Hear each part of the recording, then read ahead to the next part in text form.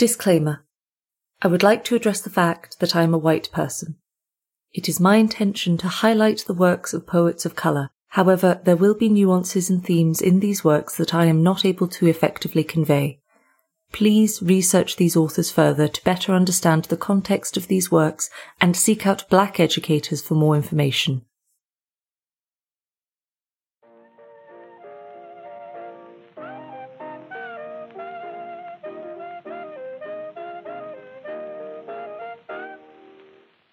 Hello and welcome to Scintillating Stories. In this show we read short stories by a variety of authors. February is Black History Month in the United States and Canada. Today we're reading a collection of poems by Black American authors. They cover a range of topics from personal relationships, dearly held values, and inspirational historical figures.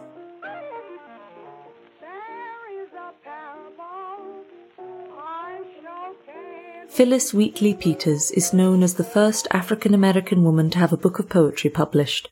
Her work is considered by many to be fundamental to the genre of African-American literature. An Hymn to the Evening. Soon as the sun forsook the eastern main, the pealing thunder shook the heavenly plain. Majestic grandeur. From Zephyr's wing exhales the incense of the blooming spring. Soft purl the streams, the birds renew their notes, and through the air their mingled music floats. Through all the heavens what beauteous dyes are spread, but the west glories in the deepest red. So may our breasts with every virtue glow, the living temples of our God below. Filled with praise of him who gives the light and draws the sable curtains of the night, let placid slumbers soothe each weary mind, at morn to wake more heavenly, more refined. So shall the labours of the day begin more pure, more guarded from the snares of sin. Night's leaden sceptre seals my drowsy eyes, then cease, my song, till fair aurora rise.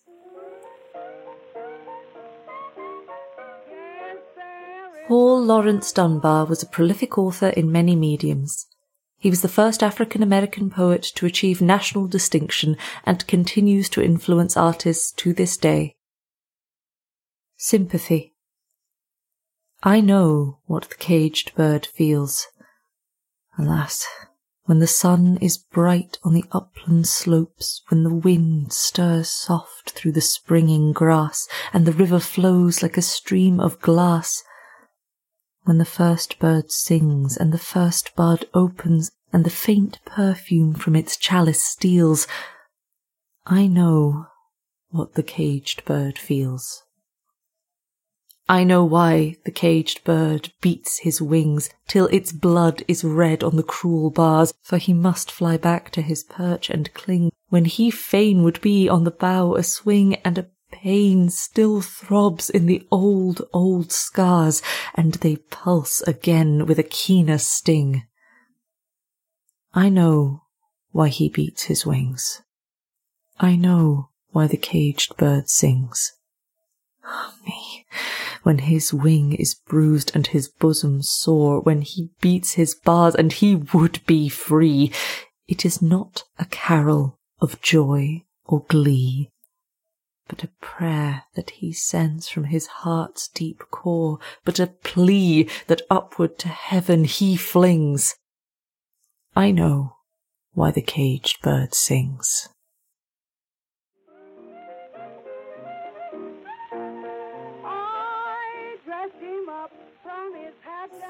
Henrietta Cordelia Ray was a teacher and poet, known primarily for one of her poems being read at the unveiling of the Washington Emancipation Memorial. Her poetry has since gained acclaim in recent years. Verses to my heart sister. We travelled long together, O sister of my heart, since first as little children all buoyant we did start upon life's checkered pathway, nor dreamed of aught save joy. But today can tell us naught is without alloy. Rememberest thou the gambols of those sweet early days when siren fancy showed us our dreams through a golden haze? Well thou dost remember the mirth we then did share, the sports, the tasks, the music, the all-embracing prayer. Somehow, my own sweet sister, our heartstrings early twined, some rare bond of affection, of tastes and aims combined, made us e'en in our springtime soul sisters fond and leal. And how that love has strengthened, the years can well reveal. We've seen our loved ones vanish far from our yearning gaze into the peace of heaven. Oh, those saddest days when we two clung together, so lonely and forlorn, with our crushed hearts all quivering, all bruised and scarred and torn. So nearer clung we, sister, and loved each other more, the tendrils of our natures twinned closer than before. We could speak to no other of those sweet, holy things, so tender yet so nameless, which sorrow often brings. The troubles that have thickened around our daily path we've borne together, sister, and oft when courage hath grown feeble and the future was dark with naught of cheer, could one have faced the conflict without the other near? And sister, dear heart sister, when all the mystery of this strange life is ended in immortality, we'll love each other dearly as now we do, and more, for sacred things in heaven grow richer than before. And shall not those sweet loved ones, missed here so long, join with us in the music of an all-perfect song? We feel a gladder cadence will thrill their rapturous strain, when we are with them, sister, all ne'er to part again. So now, as here we linger, may ours be happy days. O generous-hearted sister, in all life's winding ways may we have joy together. And this I fondly pray, God bless thee, dear heart sister, forever and for aye.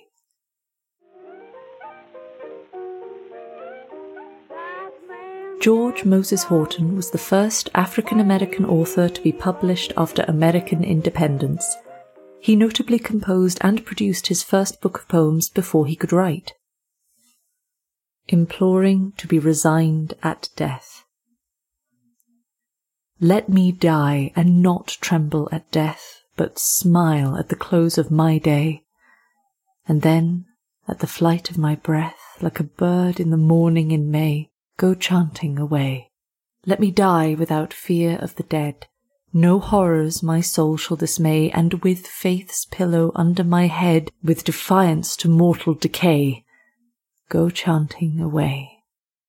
Let me die like a son of the brave, and martial distinction display, nor shrink from a thought of the grave. No, but with a smile from the clay, go chanting away. Let me die glad, regardless of pain, no pang to this world betray, and the spirit cut loose from its chains, so loath in flesh to delay. Go chanting away. Let me die, and my worst foe forgive, when death veils that last vital ray, since I have but a moment to live. Let me, when the last debt I pay, go chanting away.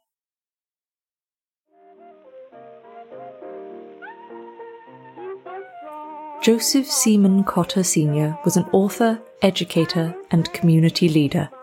He was one of the earliest African-American playwrights to be published. Frederick Douglass. O eloquent and caustic sage, thy long and rugged pilgrimage to glory's shrine has ended, and thou hast passed the inner door and proved thy fitness o'er, and to the dome ascended. In speaking of thy noble life, one needs must think upon the strife that long and sternly faced it. But since those times have flitted by, just let the useless relic die with passions that embraced it. There is no evil known to man, but what, if wise enough, he can grow stronger in the bearing. And so, the ills we often scorn may be of heavenly wisdom born to aid our onward faring. However this be, just fame has set her jewels in thy coronet so firmly that the ages to come will ever honour thee and place thy name in company with the patriots and sages. Now thou art gone, the little men of fluent tongue and trashy pen will strive to imitate thee, and when they find they haven't sense enough to make a fair pretence, they'll turn and underrate thee. Josephine D. Hurd was a poet and teacher. She was extremely well-travelled and taught in cities all around America. Her stated goal was to encourage and inspire young black artists. They are coming. They are coming, coming slowly. They are coming surely, surely. In each avenue you hear the steady tread. From the depths of foul oppression comes a swarthy-hued procession, and victory perches on their banner's head. They are coming, coming slowly. They are coming, yes, the lowly, no longer writhing in their servile bands. From the rice fields and plantation comes a factor of the nation, and threatening like Banquo's ghost it stands. They are coming, coming proudly. They are crying, crying loudly. Oh, for justice from the rulers of this land, and that justice will be given, for the mighty God of heaven holds the balance of power in his hand. Prayers have risen, risen, risen from the cotton fields and prison, though the overseer stood with lash in hand, groaned the overburdened heart. Not a teardrop dared to start, but the slave's petition reached the glory land. They are coming, from a way-entangled swamp, where the slimy reptile hid its poisonous head. Through the long night and the day they have heard the bloodhounds bay, while the morass furnished them with a humble bed. They are coming, rising, rising, and their progress is surprising, by their brawny muscles earning daily bread. Though their wages were a pittance, still each week a small remittance builds a shelter from the weary toiling head. They are coming. They are coming. Listen, you will hear the humming of thousands that are falling into line. There are doctors, lawyers, preachers. There are sculptors, poets, teachers, men and women who with honour yet shall shine. They are coming, coming boldly, though the nation greets them coldly. They are coming from the hillside and the plain. With their scars they tell the story of the canebrakes wet and gory, where their brothers' bones lie bleaching with the slain. They are coming, coming singing, their thanksgiving hymn is ringing, for the clouds are slowly breaking now away, and there comes a brighter dawning. It is liberty's fair morning. They are coming, surely coming, clear the way.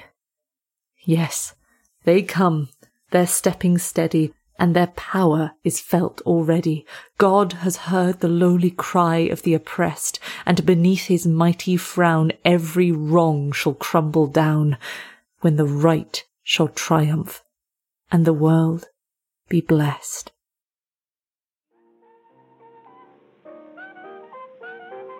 Thank you so much for listening. If you want to suggest or submit a short story or a subject you'd like us to cover, then contact us through our social media or website, and subscribe if you would like to hear more. This has been a Yorick Radio production.